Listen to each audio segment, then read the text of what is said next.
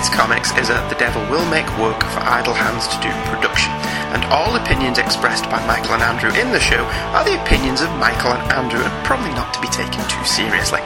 All music and sound clips used in the show are copyright the respective copyright holders and no infringement is intended. Michael and Andrew make no money for this, much to their chagrin. New episodes drop every Thursday at apleyland.podomatic.com, but you can also listen through our Facebook page, which you can friend us on by using Hey Kids as the first name and Comics as the second name. You can also listen on our website, where you can also view the covers of the comics we've covered this week. That's www.heykidscomics.webspace.virginmedia.com. If you have an opinion on our opinions, you can email us on heykidscomics@virginmedia.com. We also have a forum, www.forumforgeeks.com, where you can drop by and say hello if you're allergic to email. Hey Kids Comics! Hello everybody, and welcome to another episode of Hey Kids Comics. I'm Andrew Leyland. I'm Michael Leyland. Oh, you're not me this week then? How are you? Are you sure about that? How can any of us be sure that they're really them? How can you be sure that you're me? That I'm you? That this entire world is real and life is not a dream? But that was just a dream. That was just a dream. That's me in the corner. That's me in the spotlight. Told you, Mum. Told you. What did he say? Mum dear. was just like, you're gonna have to leave your dad alone. He's a bit upset at the moment. He's really upset. R.E.M. have split up. He's singing R.E.M. all the time. He's been listening to them all the... He's just really upset. I wouldn't say I was really upset. Alright, are you BSing? Just tiny upset. You were upset and you were singing R.E.M. a lot. Did you listen to him in the car? I listened to Collapse Into Now on the way home from work, yes. I listened to Monster on the way to Did you? earlier. Oh, well. Anyway, before we turn into a music podcast... Which we would do good at. Yeah, which isn't a bad idea, actually. I'm sure there are many other music podcasts out there. Email! Listen to me shake the feedback into the microphone. Wait. Because yes, despite it being emailed, I print them out. Oh dear God, there's just no accounting for taste. The first email that we have is from Chris McGee, who says... You wanna laugh me when I'm angry, Chris? He spells his name different. Oh no, he doesn't. McGee is spelled the same as Jack. So yes. Mr. McGee, don't make me angry. You wouldn't like me when I'm angry. I bet he's never had that before. Dear Michael and Andrew, he puts your name before mine. I'm not sure that I'm liking that. A man of great taste. Is he really a man of great taste? Okay, fair enough. I just finished listening to your latest episode, the 1970s Spider-Man episode, and I can honestly say that, and this is in capitals, this is your best episode ever! Well, thank you very much, Chris. He felt that was our best episode ever. Maybe none of them have taste. I think so. Our episode was good. He doesn't say the TV show was good. A very important distinction, though. I think you'll agree. I heard Scott Gardner from Two True Freaks podcast recommend your show. We really should pay them some money, shouldn't we? Yeah. For the amount of pimping they've done. And within a few weeks, I have gone back and listened to every episode and have enjoyed them all. Oh, thank you very much, Chris. I wonder how many hours that is now of just listening to me and you waffle about comics. Too much. No. My wife has lost her voice. So that croakiness that you probably just didn't hear was her saying that we talk too much about comics. Sorry, what did you say? See? She can't retort. Actually, I don't like my life. What? You don't like your life? I hate my life. I don't like my wife losing her voice because I actually think she's got quite a nice voice, but that's just me. Anyway, Chris continues, the idea of a father and son sharing a hobby like comic books gives your show a dynamic that is truly unique. Thank you both and keep up the good work. We'll try. Yeah, that guy in my school I was telling you about before, he was just like, oh, I wish my dad read comics. Oh, tell him if he wants, he can come round here and read some comics with us and he can be on the show. Fair enough. Okay. Just a few points about the Spider-Man series I would like to share with you. Peter's uncle was only mentioned once during the pilot episode and was called Uncle Max, not Uncle Ben.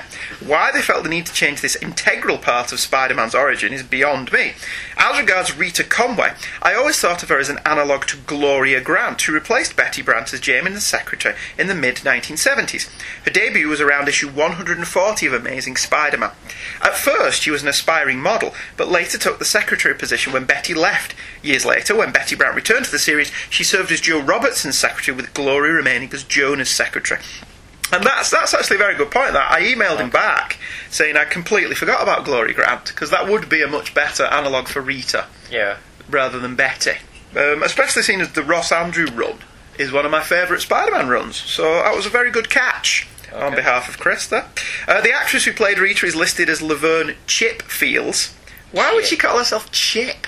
Because she's down with the boars. I don't understand that at all. On her wiki page, and is the mother of Kim Field, who plays Tootsie on the Facts of Life TV series. I don't recall that we got the Facts of Life TV series. Did it have a sequel, The Birds and the Bees? Yes, well that would have been the prequel, wouldn't it? The Birds and the Bees and then the Facts of Life. You can only explain the Facts of Life once you've got the kids. Right. Okay. That's just me, though. Okay. I've no idea. I don't know if that show got over. Yes, you did. I saw totally but we're not going into that on the show. Giggling. Yes, you ran off laughing. So you'll have to let us know if the Facts of Life TV series was worth watching. I don't know that we ever got that. Why they felt the need to change the name is once again a mystery, as she was clearly meant to represent Glory from the comic series. I eagerly await your next episode. Your loyal listener, Chris McGee. Thank you very much for that, Chris. That was very kind. Loyal listener. Yes, we have a loyal listener. Our second email, which just has the subject heading of hi, which was quite cool. How you doing? Hi, Andrew and Michael. That's better. Normality has been resumed, though, I think. I have nothing clever to say. That's not me, because I always have something clever to say. Yeah. That's the email. And it's from Jay. I didn't say who it was from, did I? I'm just crap. Yep. That's not very professional. Hi, Andrew and Michael, says J. David Wheater. I have nothing clever to say, says David, but I like your podcast, and in specific the look at Nightfall that you two wrapped up back in July. Well, it's funny you should mention that, David, as I am about to insert a plug, not into my butt, because that would be wrong, but for upcoming shows. I have just dug out every single Night Quest issue, except the one we don't have. Which one is that? We don't have Legends of the Dark Knight. Is it issue 60? Legends of the Dark Knight issue 60 I cannot find anywhere, so I'm putting this out there. If anyone has a double of that issue or knows where I can get one for cheap, let me know, because I've not been able to find one yet. But I've just dug all those issues, and Night Quest is coming your way very soon. Anyway, David continues. It brought me back to a summer when I was chasing down each and every chapter, diving into back issue bins until it was complete. It's scary to think that I was actually excited for a new Batman that wasn't Dick Grayson. Jean-Paul Vallée was a massive douche, and I regret that I thought something different wouldn't be better. My question is about Captain America. Since the two of you are, well, British, what is the perception of Captain America in the United Kingdom? Anyway, I just wanted to drop a line to the show and tell you guys to keep up the good work. Thank you, David. David does a Xavier's podcast, which is very good, and he does a Superman podcast, and he does a Captain America podcast, and he's very busy. In answer to his question... Do we have a perception of Captain America? I don't know what the general perception of Captain America is. I mean, I emailed him back with my answer, but what's your perception of Captain America as a Brit? I don't have a perception of Captain America as a Brit. It's probably the same perception the Americans have, only he's not the patriot of my country. Is that it? Yeah. See, I got a soft spot for Cap. I don't have a big thing for Cap or anything. I like Captain America. I like the whole World War II milieu, and I like that in the hands of good writers, Captain America doesn't forget the role that others played in the war. There are some US movies that try to sweep the contribution of other countries under the carpet when they deal with World War II. That's why that bit in The Ultimates annoyed me, when he points to the A on his head and says, "You think this stands for France?" Yeah. And whilst it is very funny, there's a part of me that Cap would be very well aware of the French resistance during World War II and probably wouldn't mock them in that way. I always think that's more the writer than the character. Mark Miller. I like Captain. I think the Avengers cartoons are awesome, even though I did fall asleep last night watching the last episode. Fair so I'll have to watch it again. There's a brilliant episode of that where Cap comes out of the ice and fights all the other Avengers and beats them. Fair enough. That's how cool that one is. Did Thor not pwn his ass because, Thor's a god? I would imagine later on Thor would have kicked his ass, Yeah. but in the initial battle, Cap won because Cap cool. I think. Thor's a god. Thank you very much for that, David. Our next email comes Couch Potato a Month is the headline, and it comes from Sean Engel, aka Joe Anthrax, which is still a most excellent name. Most excellent indeed. Hello, Andrew and Michael. So I'm 2 for 1 on this. I thoroughly enjoyed your Couch Potato episodes over the past few weeks. Thank you very much. You have definitely covered some of the best, Batman the Animated Series, The Adventures of Superman, and some of the worst, Spider-Man, that television has offered up. As you've stated in the podcast, running audio commentaries are some of the easiest shows to do, as there is little to no editing to be done. It can also be the hardest to do because you don't have a definite script to run from, and many times you may be commenting incorrectly, missing key plot points, or stumbling over your ideas, which I think we did all of those things, didn't we? You did have a script. Yeah, but I didn't really follow it, did I? No. Once we decided, whilst we were doing the psychic, that let's do this as a commentary, everything just went out the window at that point, didn't it? Yep. To your credit, continues Joe, you were able to do 5 episodes of commentary on a diverse number of shows and have them be both informative and entertaining. Thank you very much. I'm quite proud of that. Dude. Especially seeing as it was on the fly. Michael's sketching Superman. Very good. I'm very impressed with that. That's good. I personally, continues Sean, remember the Incredible Hulk series fondly from my youth. It was and still is a classic, and many episodes are very rewatchable. I was also around to see the Spider-Man series as well as the Doctor Strange pilot, which aren't so rewatchable, but are definitely a product of the 70s. Yeah, I don't think I've ever seen the Doctor Strange TV movie. I've seen the Captain America ones. Yeah. Not very good. Well, we have to watch the Doctor Strange one? Yeah. We made it. If Michael thought the music in Spider-Man was reminiscent of adult cinema, he should check out the Doctor Strange pilot, where the actors look like they just stepped off the set Swedish erotica shoot. Peter Hooton is a near-perfect stand-in for John Holmes, a clothed John Holmes, mind you. Do you know who John Holmes is? No. Other than the reference in Reservoir Dogs? No. He's digging tunnels, man. John Holmes was very well endowed. Okay. Let's just leave it at that, because this is a family show. I was working nights when the Flash series was on, continues Sean, so I sporadically caught episodes of the show, but I do remember the pilot and the Trickster episodes being great. Batman the Animated Series is perhaps the best adaptation of the character in any medium, and the Over the Edge episode is one of the greatest ones. I only caught a few episodes of The Adventures of Superman when local television stations would run it after Saturday morning cartoons, trying to capitalise on the success of the Christopher Reeve films, so I'll have to try and track down episodes of that show. Yeah, I actually recommend them. I had no knowledge whatsoever of the George Reeves stuff until I picked up the DVDs, and I really enjoy that show. Yeah. I really like Superman as take no prisoners, punches people in the face. Throws people off cliffs. Yeah. Now stay here and don't move. But if you happen to trip and fall, well, hey, that means my secret identity's safe, doesn't it? All in all, the month was a success, continues Sean, and the shows you put out were filled with wit and wisdom. Well, thank you very much. Thankfully, there are plenty more comic book related TV shows that you could go back to on your next Couch Potato series, such as the awesome Justice League Unlimited series, and the not so awesome Fantastic Four cartoons from the 70s, which replaced the Human Torch with Herbie. Ugh. Yeah, they were pretty bad. We have... Fantastic Four one. We may do, but I don't think much of it. We have put the call out that we may do Couch Potato again over Christmas, and Ben Rush has said he can provide us with which TV shows did Christmas episodes. Hopefully you can also provide us with where to get copies of them, because I think I've only got Holiday Nights and Christmas with the Joker. Very internet. Well, yeah, the internet furry. The only one I can think of off the top of my head is Lois and Clark did a Christmas episode, Okay. which we could rip the mick out of. Yeah, Probably. but I don't know of any others. So Ben, I'm taking you up on that offer. Anyhow, can't wait for the new episodes. I was glad to talk to you on the TTF Wonder Woman Captain America show, and hope you had an enjoyable summer vacation. That one you did Sincerely, twice. Joe Anthrax. Sean Engel. Yeah, I enjoyed it. It was fun talking to Joe and her metal hero. Twice. Her metal hero actually does a pretty good British accent. Okay then. I was quite impressed with that. I was lying in my bed we did it upstairs twice. at 4 in the morning, and you were just going on with your Bill Hicks jokes. Carry on, regardless. I'd hate to be a bit and cowley tonight. Yeah, I think we were just slagging off the riots. You don't have riots. Our final email for this particular batch comes from Luke Giaconetti, who didn't let me down. Did he not? When I said on the show, we don't know anything about Heartman, Luke Giaconetti knows about Heartman.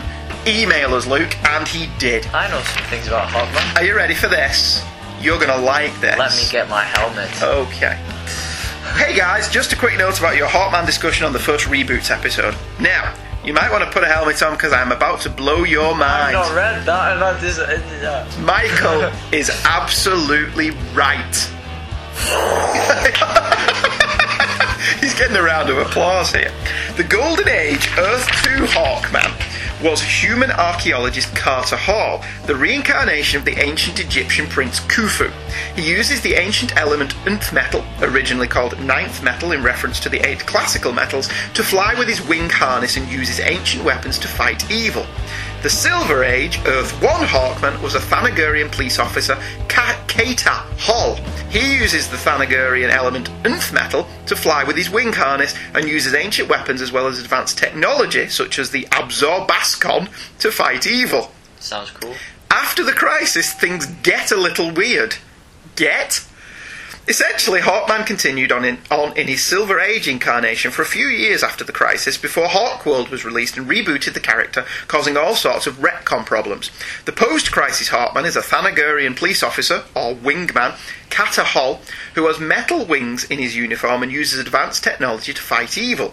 He later gets weirdly spiritual, gets organic wings and does all sorts of other oddball things before he, the Golden Age Hawkman, the Golden Age Hawkgirl are all merged together with the Hawk avatar into the Hawk God. Wait, Hawkman and Hawkgirl merged together to become one. You need someone like you never needed love before. Gonna make love to you, baby. Not a Spice Girls fan? No. Okay. The connection to Thanagar comes from the fact that the nth metal is from Thanagar. As of my writing, I do not know what the deal will be with the DC's reboot, The Savage Hawkman, but early indications are that it will continue to be human Carter Hall wearing the helmet and harness. That sounds really complicated to me. No. What's wrong with bitten by a radioactive spider? It'll give you radioactive cancer. Shut up. I did a blog last year, continues Luke, which goes into more detail, which you can see here at beingcarterhall.blogspot.com. I think I've stumbled upon that website Have you? before. Excellent. Yeah. Good.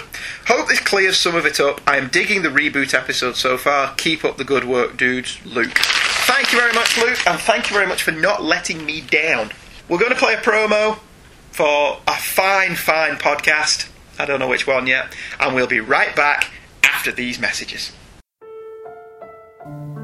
The Hulk On Podcasts.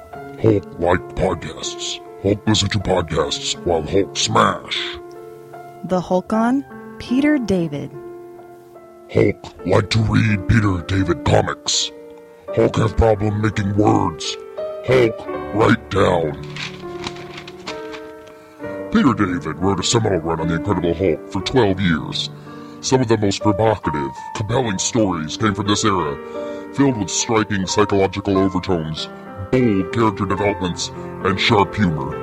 Along with artists like Todd McFarlane, Dale Keown, and Gary Frank, Peter David took the Incredible Hulk and the comic book medium as a whole to new heights. The Hulk On Peter David Podcasts. Hulk not fight Peter David podcasts. Hulk get mad. Hulk smash! Hey folks, in order to appease the rampaging Hulk, there is an Incredible Hulk podcast devoted to Peter David. Pad Smash, an Incredible Hulk podcast, looks at the entire Peter David run on the Hulk, issue by issue in a bi-weekly format. Join me, J. David Weeder, on a journey through the saga of Old J. Jaws at www.IncredibleHulkSmash.com. Incredible Hulk and all related characters copyright Marvel Comics. Pad Smash is not responsible for gamma radiation sickness, smashed MP3 players, overturned vehicles, tanks thrown through the ceiling, injured supervillains on the lawn, gamma bomb detonations, property damage from debris, deep-rooted psychological damages as a result of intense child abuse resulting in an alternate self-destructive personality with the strength of an atom bomb, or anal leakage.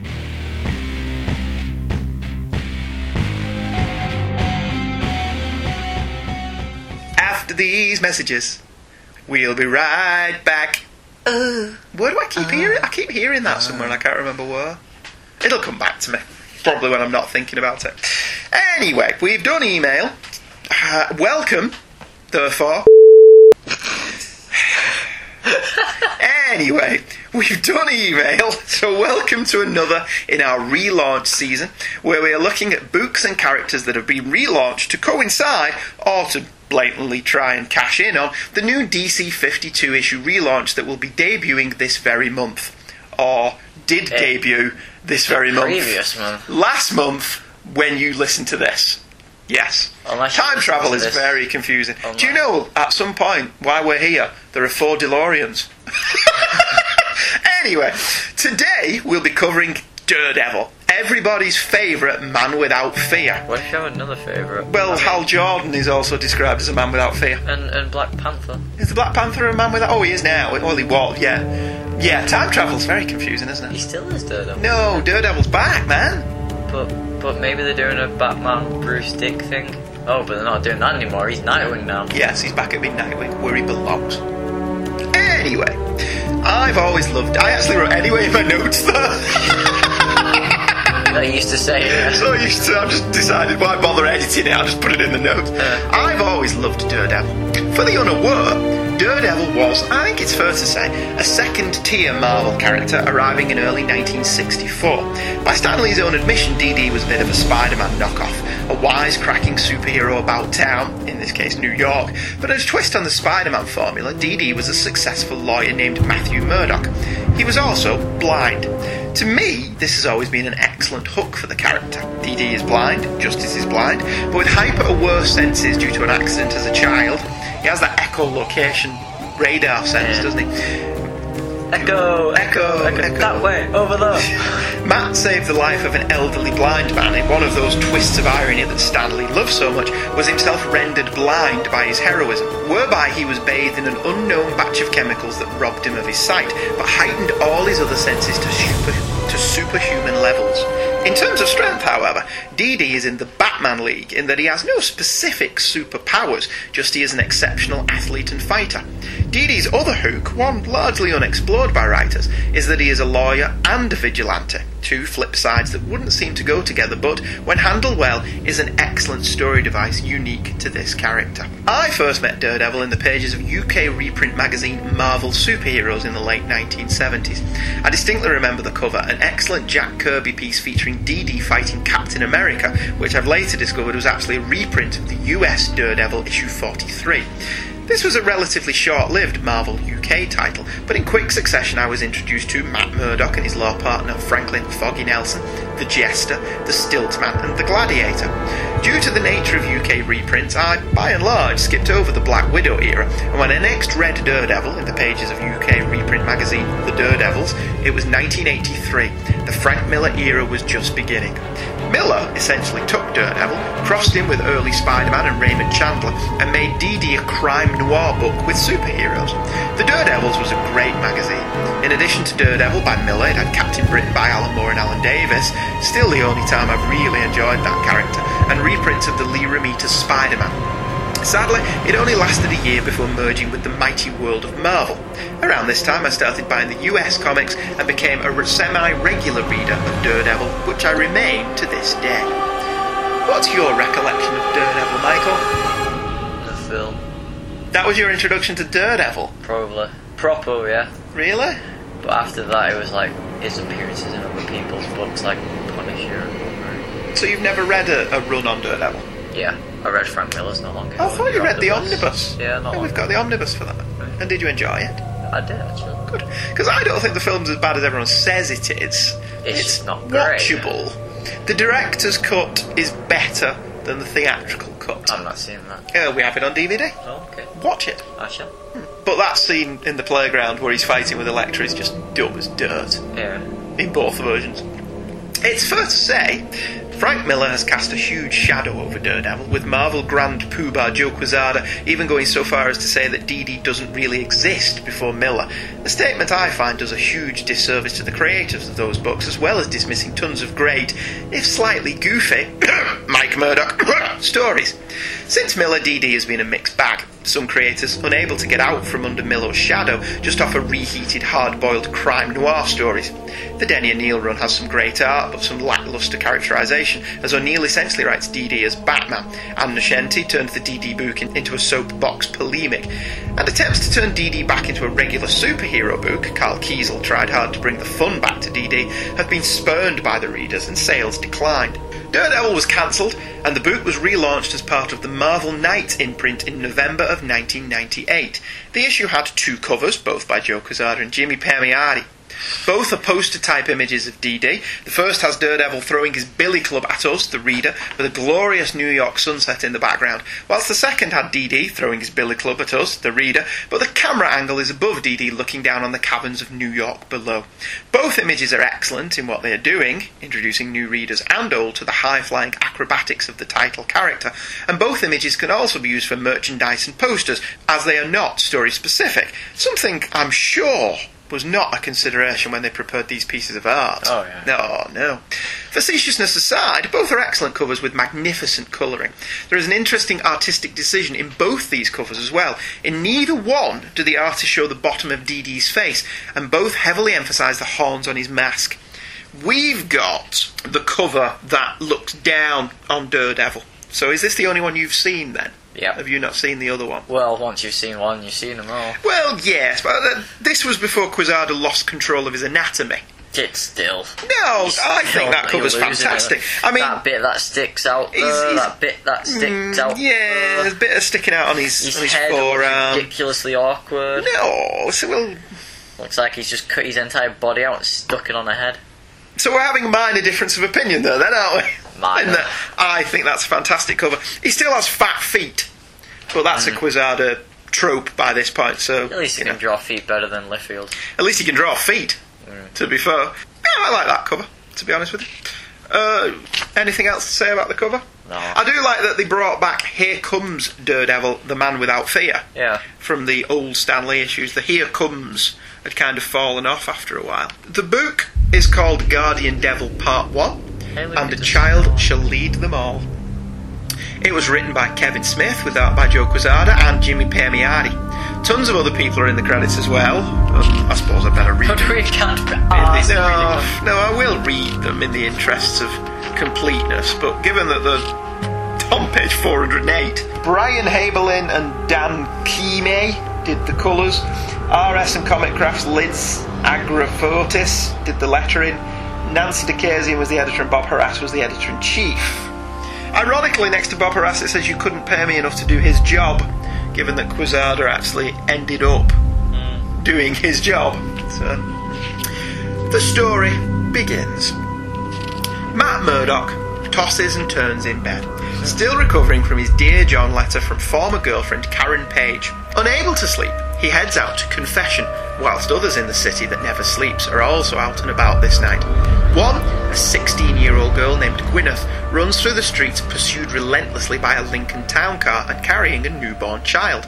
Matt, in the confessional chamber, hears the pursuit thanks to his enhanced senses and heads outside, changing to Daredevil as he goes. He stops the pursuers, but the girl goes missing. Back at the office, Matt picks up the scent of Gwyneth again, whilst Foggy is introducing him to a new client. He takes off while, in the time that is mean, a shadowy figure kills off the pursuers DD caught in the previous pages. There are always shadowy figures. DD's search is fruitless, but it doesn't matter because Gwyneth turns up at the office later that day, saying the baby was immaculately conceived. He barely has time to register this news, then Gwyneth drops another bombshell on him. The angels told her that he was Daredevil. She hands him the baby and leaves Matt alone with the child.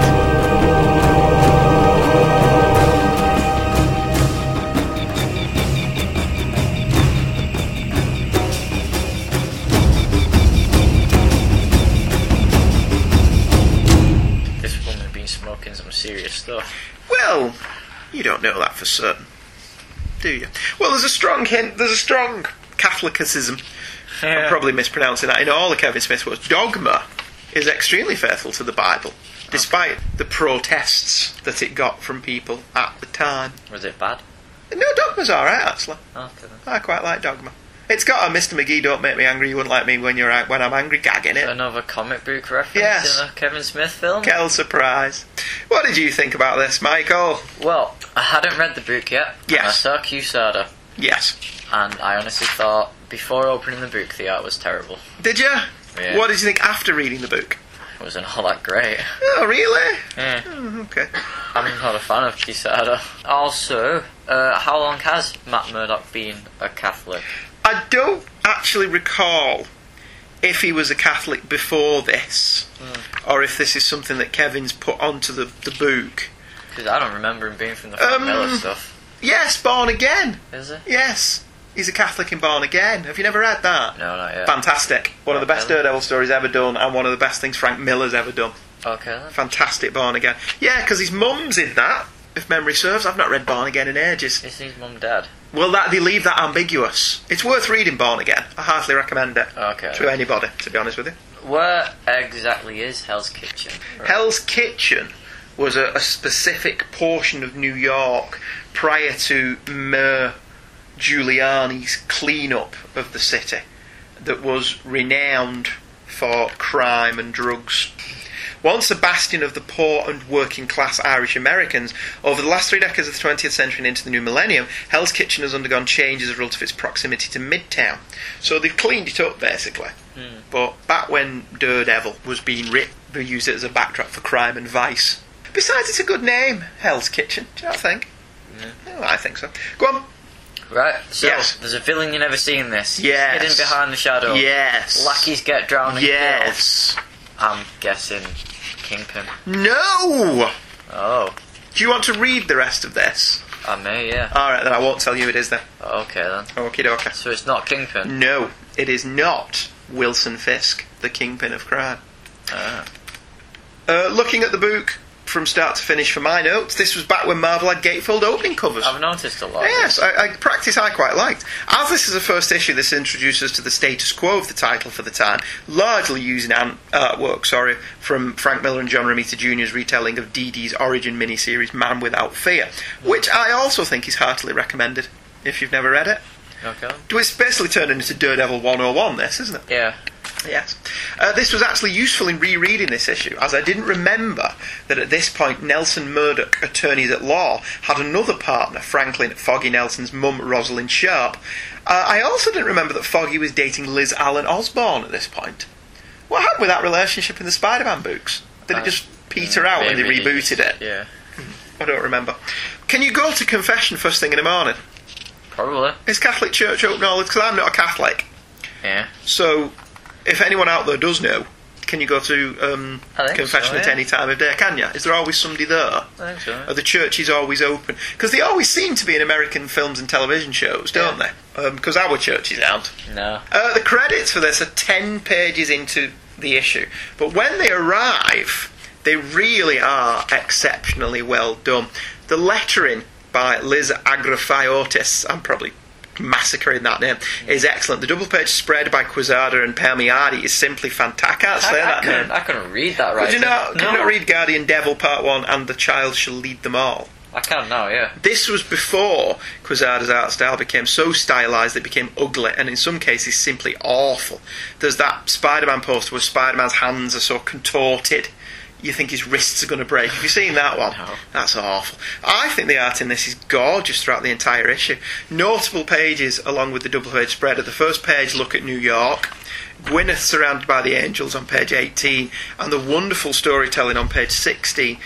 So obviously we disagree about the art then, don't we? Because you thought the art in this was quite dire. What? Why don't you like it? It's just the right side of cartoony for me. And like I say, it's before Quesada would become so stylized. I really don't like his art now. But I loved this. I thought this was great. I just think it's not cartoon. It's cartoony and ugly. It's an ugly cartoon. You think? Yeah, alright, fair enough. I liked it. You It's didn't. Ed and Eddie trying to be liked. Yeah, fair enough. Love page 11, where the narration boxes say the kitchen is under my protection, and Dee Dee's hands just burst through the windscreen. It's not physically plausible, one wouldn't imagine. Can you punch through a windscreen? I didn't get the storytelling on some of these. Why? Right, okay, car following the woman. Yeah, the car is right behind the girl at that point. And then the smash, and then that, and then he flips over, but then he's falling on that one. Yeah. And I didn't follow it sometimes. Did you not? No. Okay, fair enough. That's being said, there's a lot of reading on every page. Which I loved. A comic book that you read instead of just glance through quickly and look at the pretty art. Yeah. It was very good. Nice little touches in this story, I thought. At the cinema, Ash, directed by Steven Spielberg, is playing. Ash was a creator-owned project by Quesada and Permiardi. On page 1. Page 11, Matt brokered $1 billion insurance policy for the city against metahuman damages. And on page 13, Jay and Silent Bob are on Matt's speed dial in Braille. Yeah, that was something that was pointed out on Comic Book Resources, hidden jokes. Matt's phone is obviously all in Braille, because he's blind, and one of them on there is Jay and Silent Bob, which I thought was quite funny. I don't know why Matt Murdock would need to call Jay and Silent Bob. Snoochie boochies. Yeah, one would hope not, to be honest with you. To his credit, Smith keeps the pop culture references down in this story. The references to O.J. Simpson lawyer Johnny Cochran is a bit jarring now, but no more so than the references to I Like Ike in old Spider-Man issues. They also made a reference to that in Indiana Jones and the Kingdom of the Crystal Skull, didn't they? I Like Ike. Ike was a presidential candidate in the early 60s, I want to say. Okay, then. That didn't win, I don't think. Fair enough. Page 21. Would Matt know what the X-Files was? Maybe you liked watching it? Very funny. Oh, yeah. Yeah, well done. He doesn't strike me as the kind of guy who watches a lot of television, even in the background. See, another one of the things about the Daredevil movie, when he gets up in the morning out of his tank, his self-deprivation tank, he turns the radio on, doesn't he? And it's heavy rock music. I don't see... Oh, right, it's music that they could put on the soundtrack to sell a few copies. I don't see Matt Murdock listening to that. Classical. Yeah, I get a classical vibe off Matt Jazz. Murdock. Maybe some jazz, yeah. I don't get a rock music vibe off him. No. But that's the film, and we're not talking about the film. I have to confess to have grown a bit lukewarm on Kevin Smith as a filmmaker. He bats a 50% success rate with me. For every Chasing Amy, there's a Jersey Girl that puts me off. Yeah, I have a daughter. I don't feel the need to make a terribly saccharine and tedious movie about how great it is to have a daughter. Besides, I know everybody thinks their daughter is the best in the world, but they're clearly wrong, because mine is.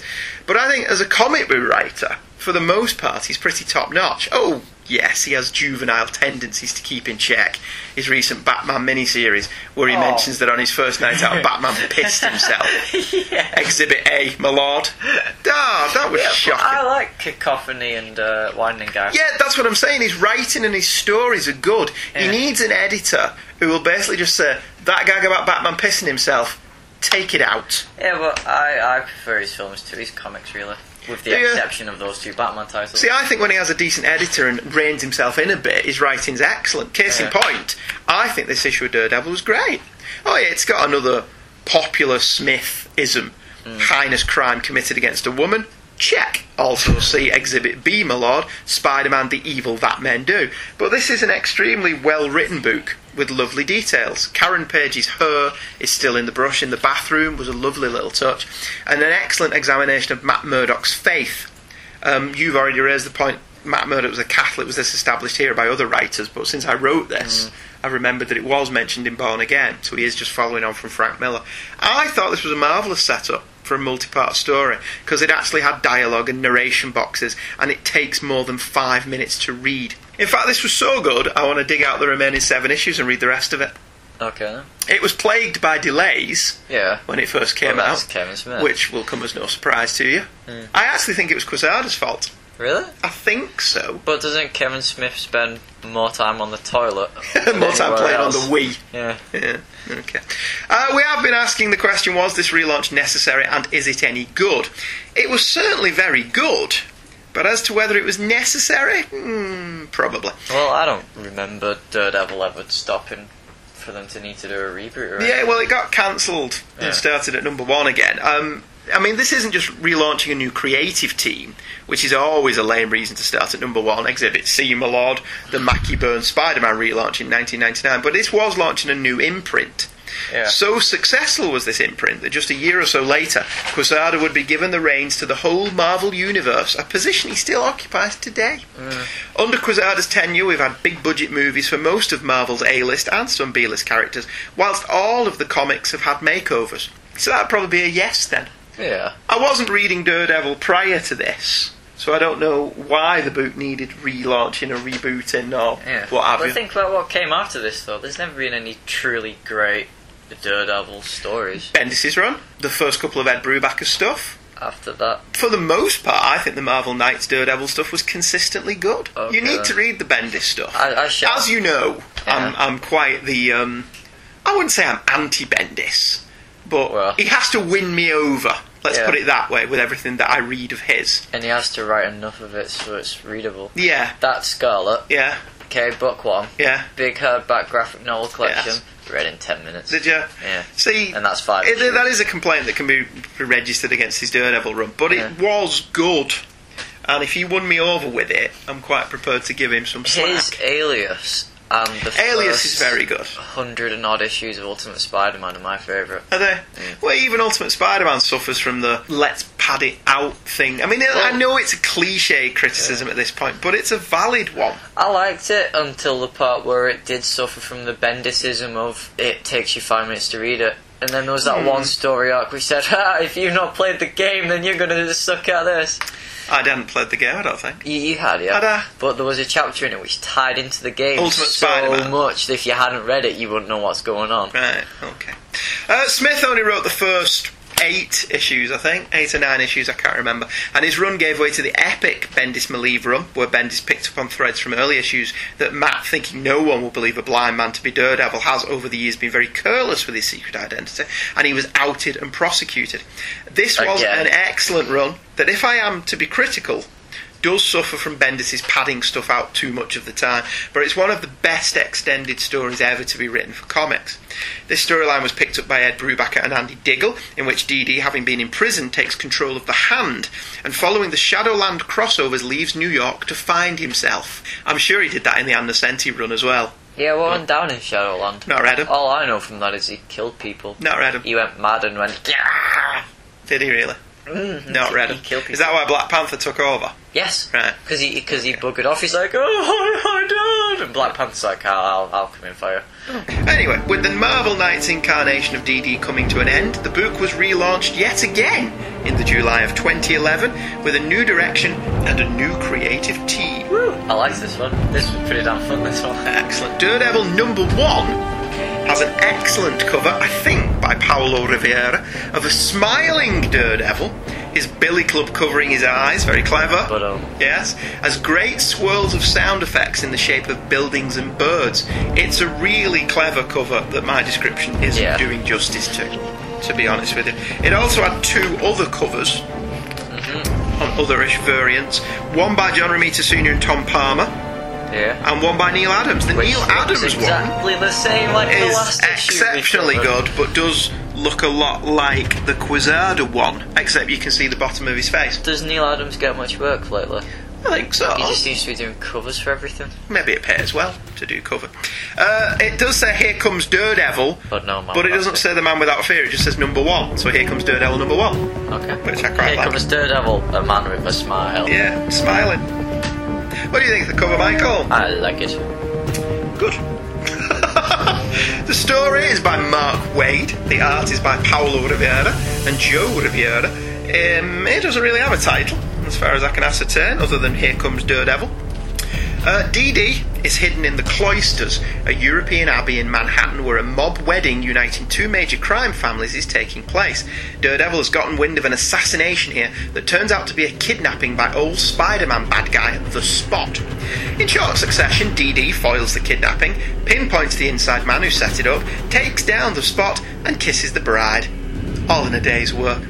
The next day, Matt Murdock heads to his first new case as a returning attorney.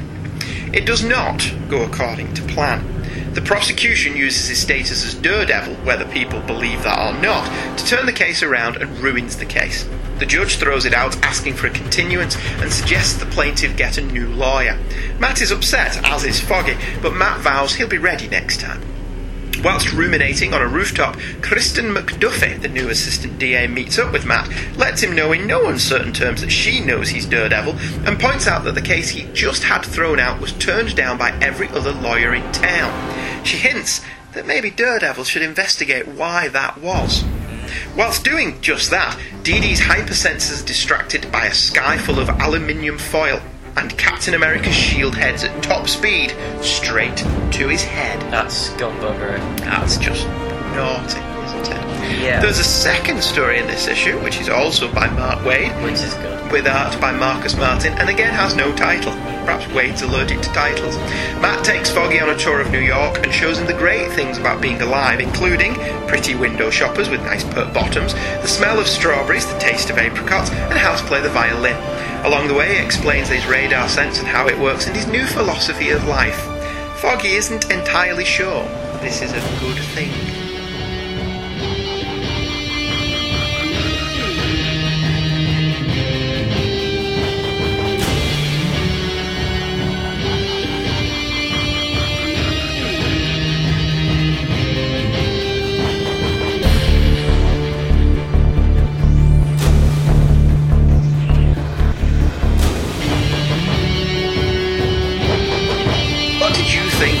Daredevil #1, young Michael.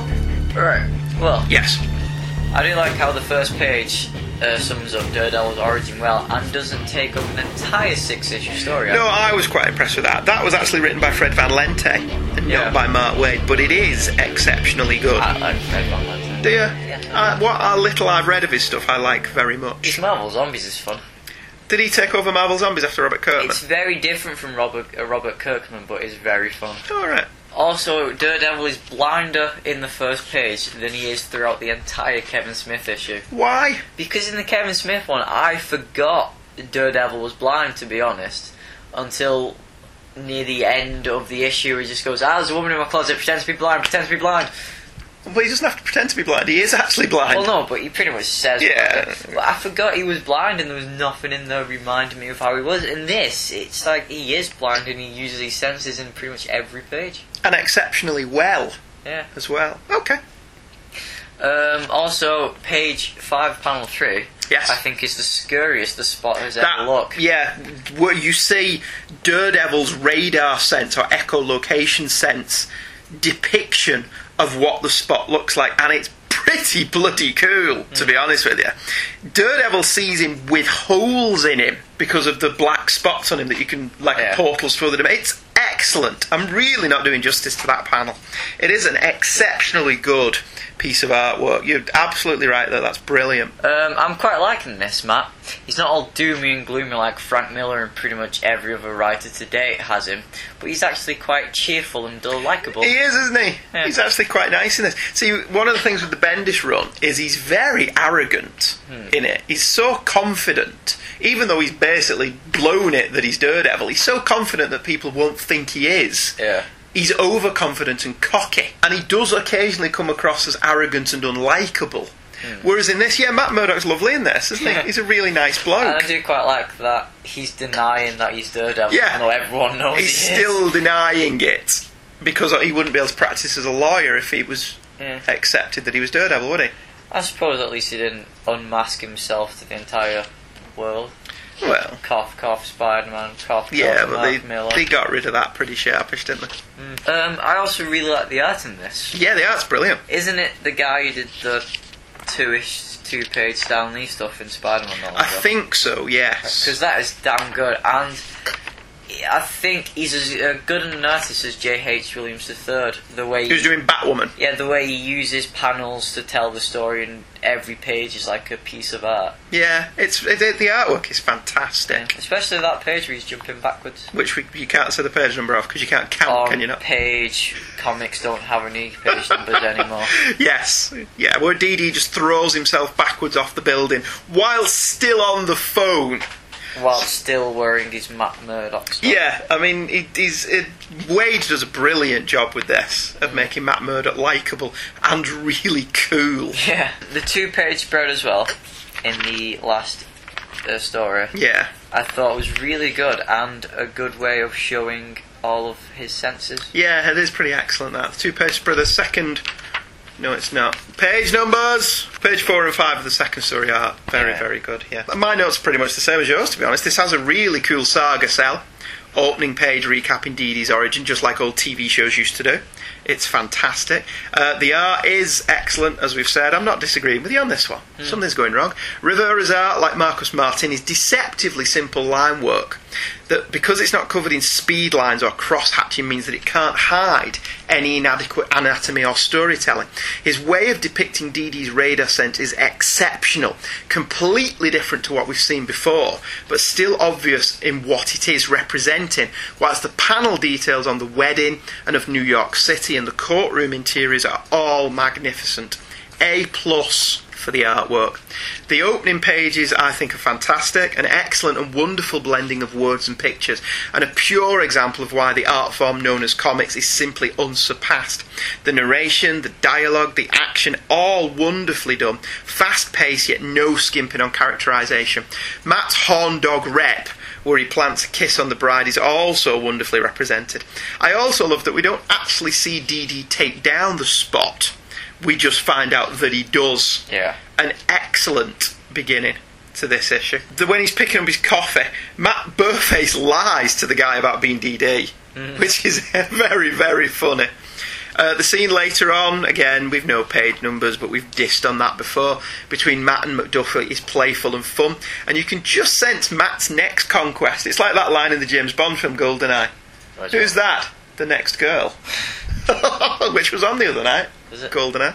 Hopefully, Wade is a better writer than to kill her off. The scene where Dee Dee chucks himself off the building, as we've already discussed, is awesome. Although Harlan Ellison would probably sulk at me for using the word awesome to describe a comic book. Was this relaunch necessary, and is it any good? I don't know why the relaunch was necessary. I think it is. Why? Do you think the Marvel Knights... I've read, yeah. Daredevil's going about killing people. Is he? Like Daredevil shouldn't. Right, see, I don't know anything about Shadowlands. Especially since it went from dark and gritty and no one cares anymore to, ooh, this is cool. Right, well, Stephen Lacey in 20 Minute Long Box did cover a Shadowlands issue. Yeah. So everything I know about Shadowlands is from that podcast. And Stephen, we promised you a shout out. This Daredevil episode's for you. We promised that we'd do that. So that he wouldn't not send you an email again. So that he can now not send me an email telling me about an episode I did stop do. It, stop it. Okay, fair enough. My head as I say, I dip in and out of DD. And Shadowlands took place whilst I was dipping out. So I don't know if the relaunch was necessary, if that was considered the end of a chapter of the story, and this is a complete new beginning. But this first story is damn good. Wade wastes no time talking about what has gone before, a common complaint about the Spider-Man relaunch by Mackie and Byrne. This truly represents a new beginning. A+, Mr. Wade. Wade also excels in the second tale, a nice little show don't tell exercise in which Matt explains to Foggy how his radar sense works.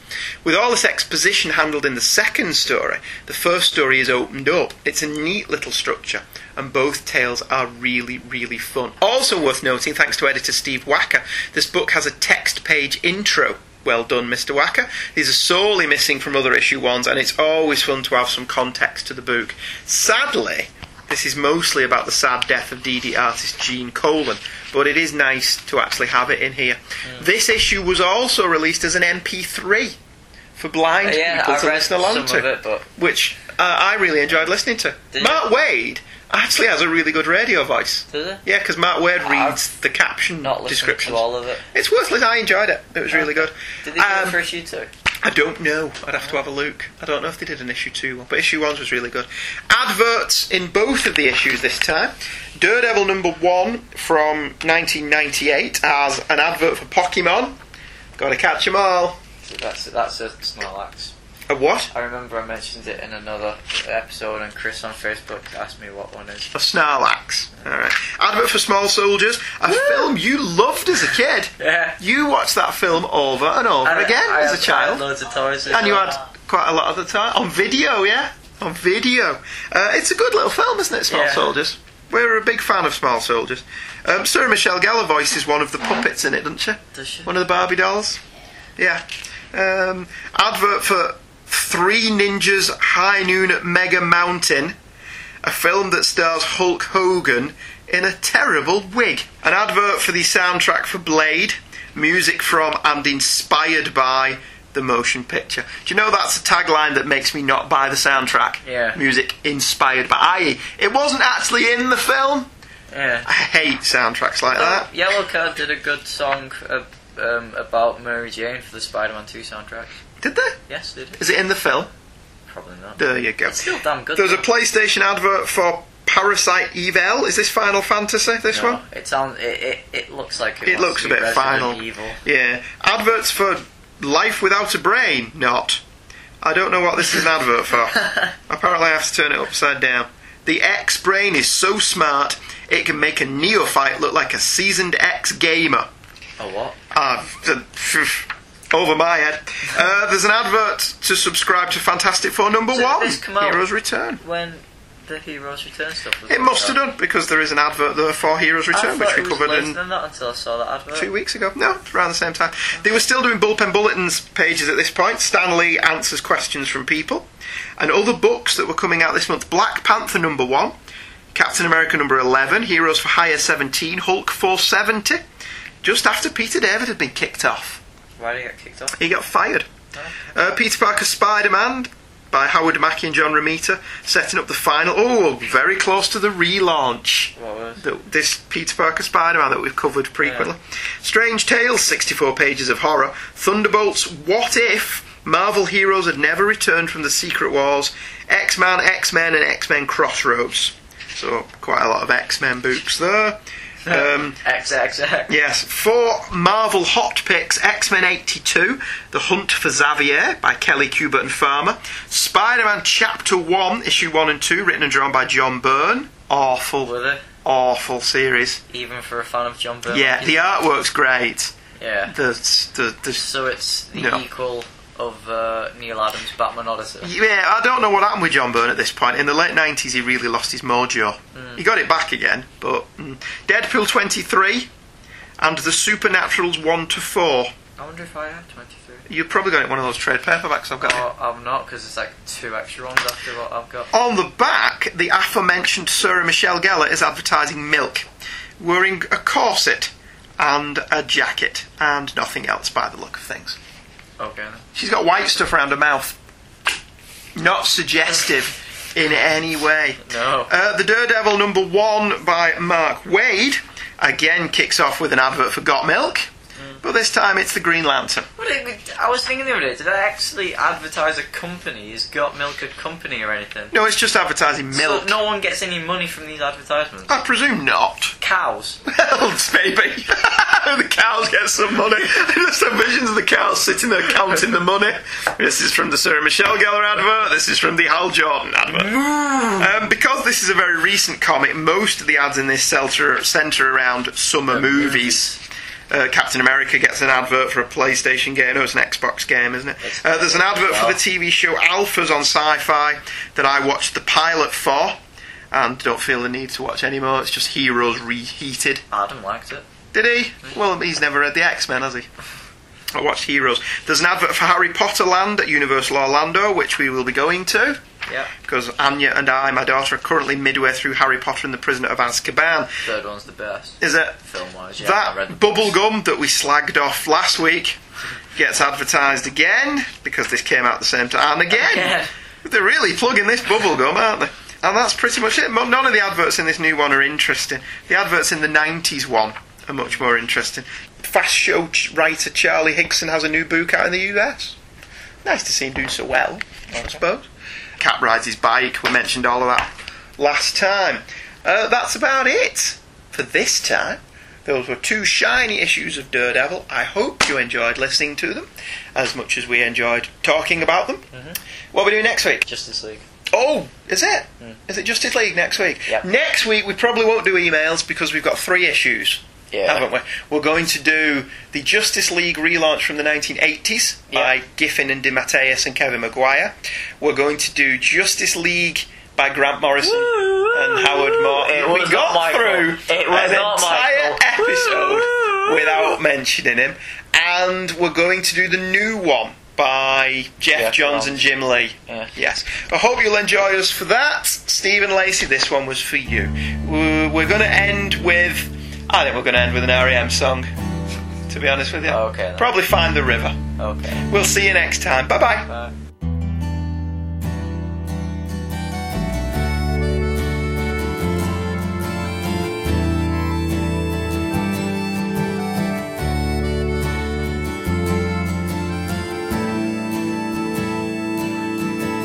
Hey now, little speedy head, the read on the speedometer says you have to go to task in the city, where people drown and people serve. Don't be shy, you just deserve. It's only just light years to go. Me, my thoughts are flowers strewn, ocean storm may bury me. I have got to leave to find my way. Watch the road and memorize this life that passed before my eyes. Nothing is going my way.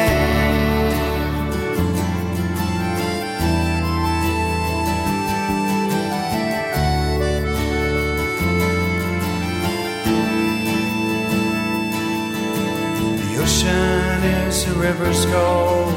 Need to leave, the water knows we're closer now than light years to go. I have got to find the river, Bergamot, Bedford, run through my head and fall away. Leave the road and memorize this life that passed before my eyes. Nothing is going my way.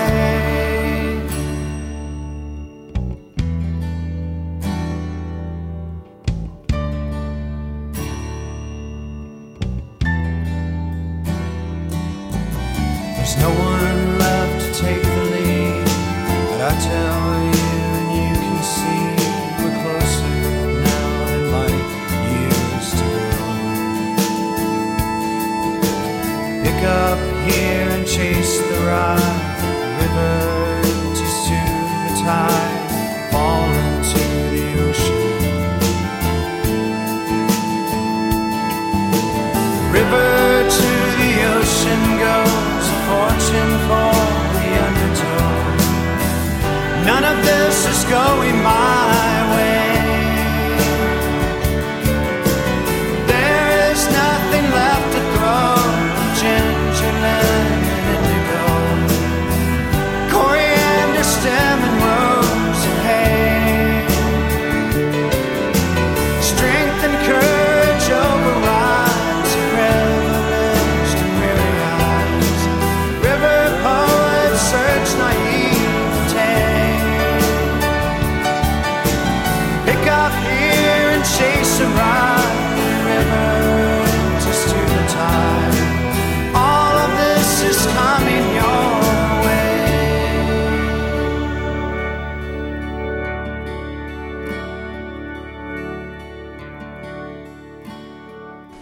We hope you enjoyed this episode of Hey Kids Comics.